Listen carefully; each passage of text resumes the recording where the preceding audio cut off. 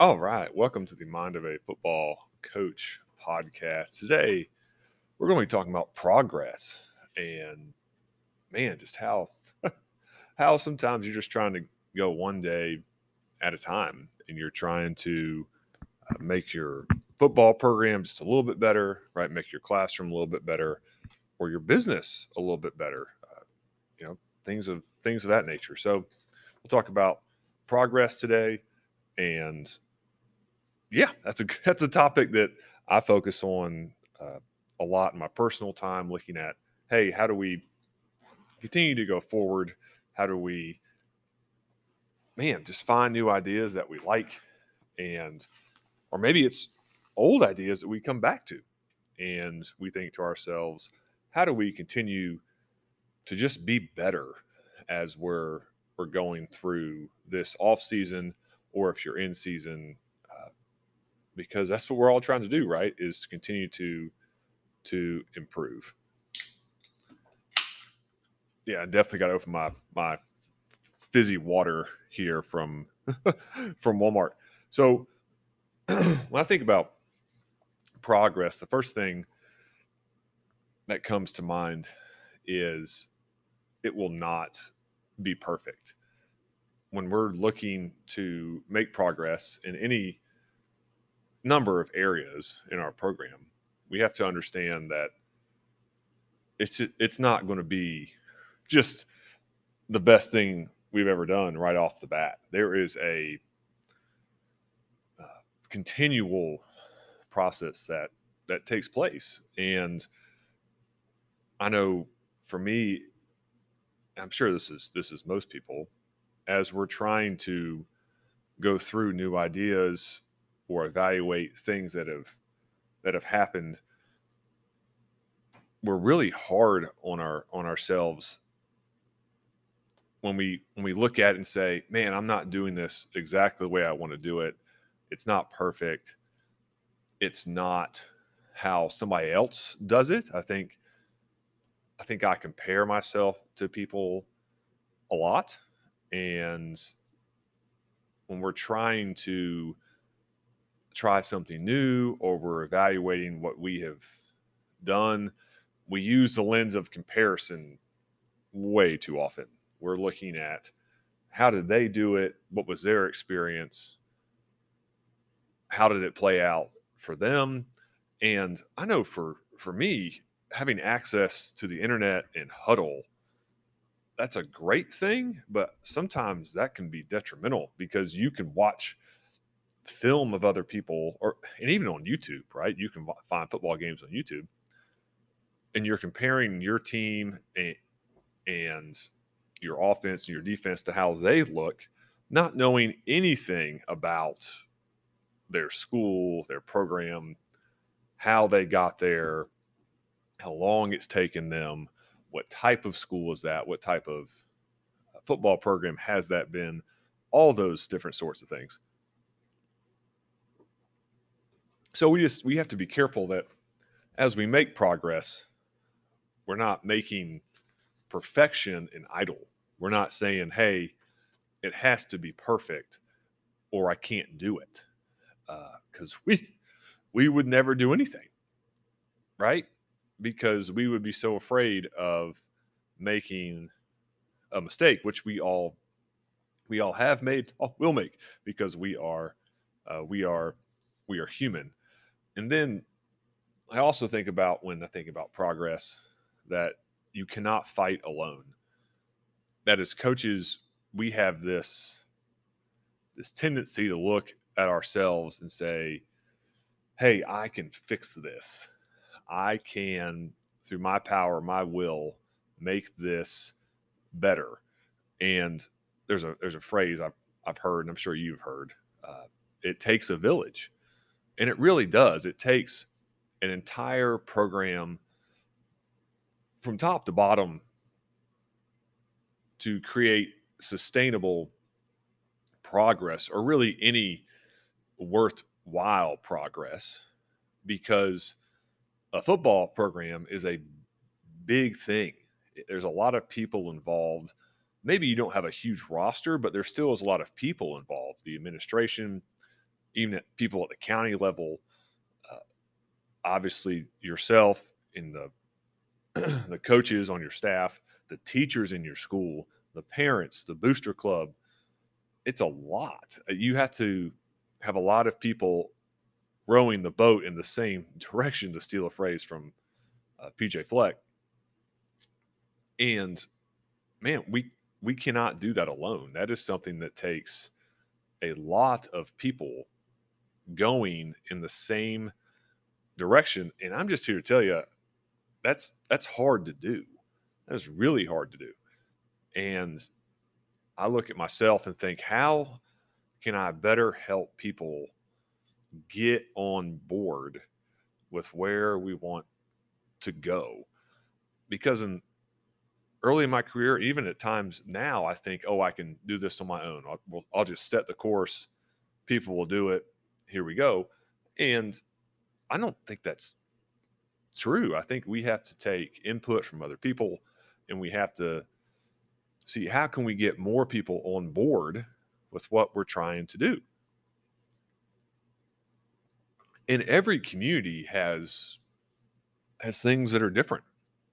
And I think as a leader, it is our job to help us it's our job, excuse me, to help other people follow us in what we are asking them to do. Because man, it's really hard, right, to win football games, to have a successful football program, to do those types of things. And another thing I think about when I think about progress is just my progress as a coach and the things that I know now as a coach, the experiences that I have had, they have stacked on top of each other. Because in 2000, golly, what year was that? 2009. If all the knowledge that I've accumulated over the years coaching was all dumped on me my first year as a coach, that would have been overwhelming,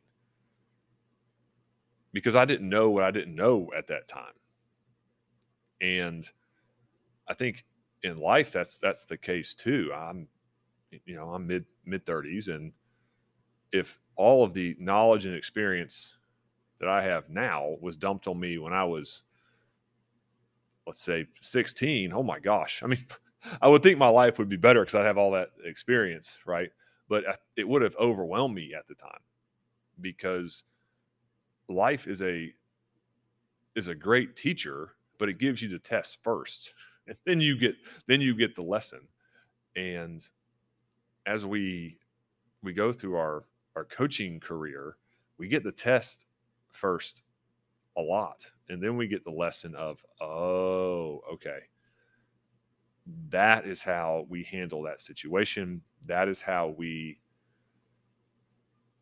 use our knowledge, right? That is how we communicate, all those different types of things. And I would hope that I'm a better coach now than I was, 13 or 14 years ago, because I have learned from the experiences that I have had. And some of that's X's and O's, right?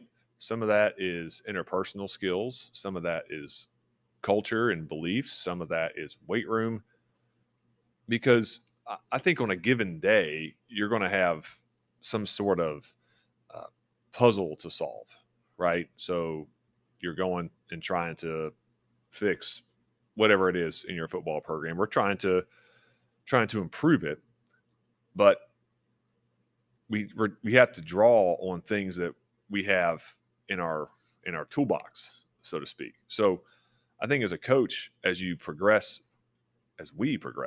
through our career, we're trying to add more tools to that toolbox, so we can grab what we need at the time. And I think one of the tools that I've not used the way I need to use it is going back and reflecting on the previous season and saying, hey, what should I keep, instead of, hey, what should I change? And that sounds you're probably thinking to yourself, what is he talking about? I think after every season, I have looked at our film and said, hey, we got hurt by this, so why don't we change to that? And that can be good. Let's say it's a better schematic answer. Let's say it fits your personnel better. Cool, do it. Awesome.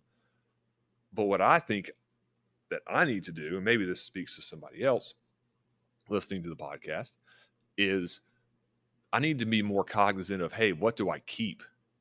Because that was good. And maybe if we rep it more or make a minor adjustment, that is a better option because it's more familiar to our players, right?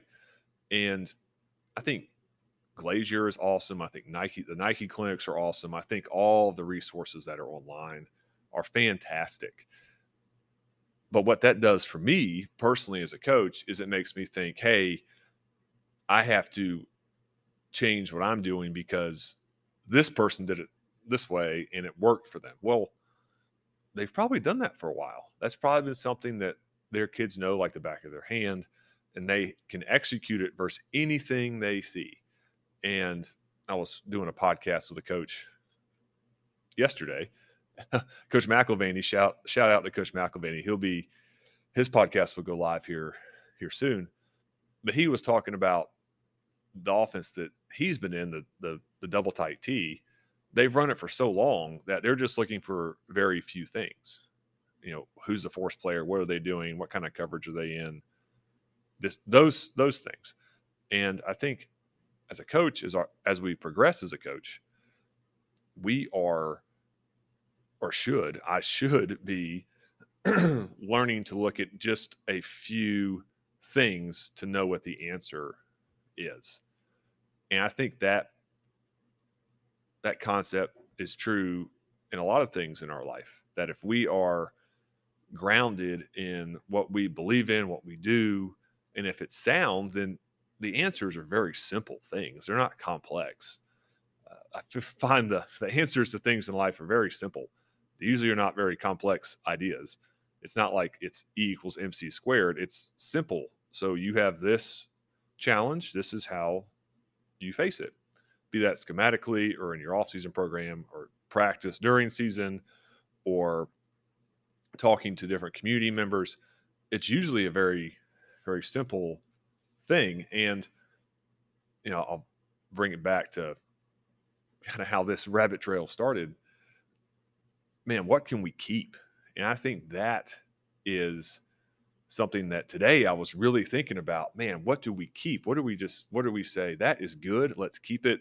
We were good at that instead of looking for these newfangled answers that other people have done, which I guess is good for them, right? It's good for them. But when we're thinking about us, our program, right? What has worked for us and what has been effective? And let's start just focusing on that. And the last thought is, you know, as we progress through this off season and as we continue to try to improve our programs, I think about as you see it, respond to it. Yeah, as I see it, respond to it. And I'm not saying to get lost in the whirlwind, to not focus on your family when you're at home.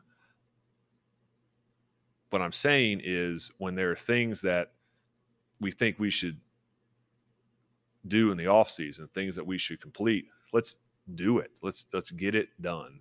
And let's not talk about it or ruminate on it.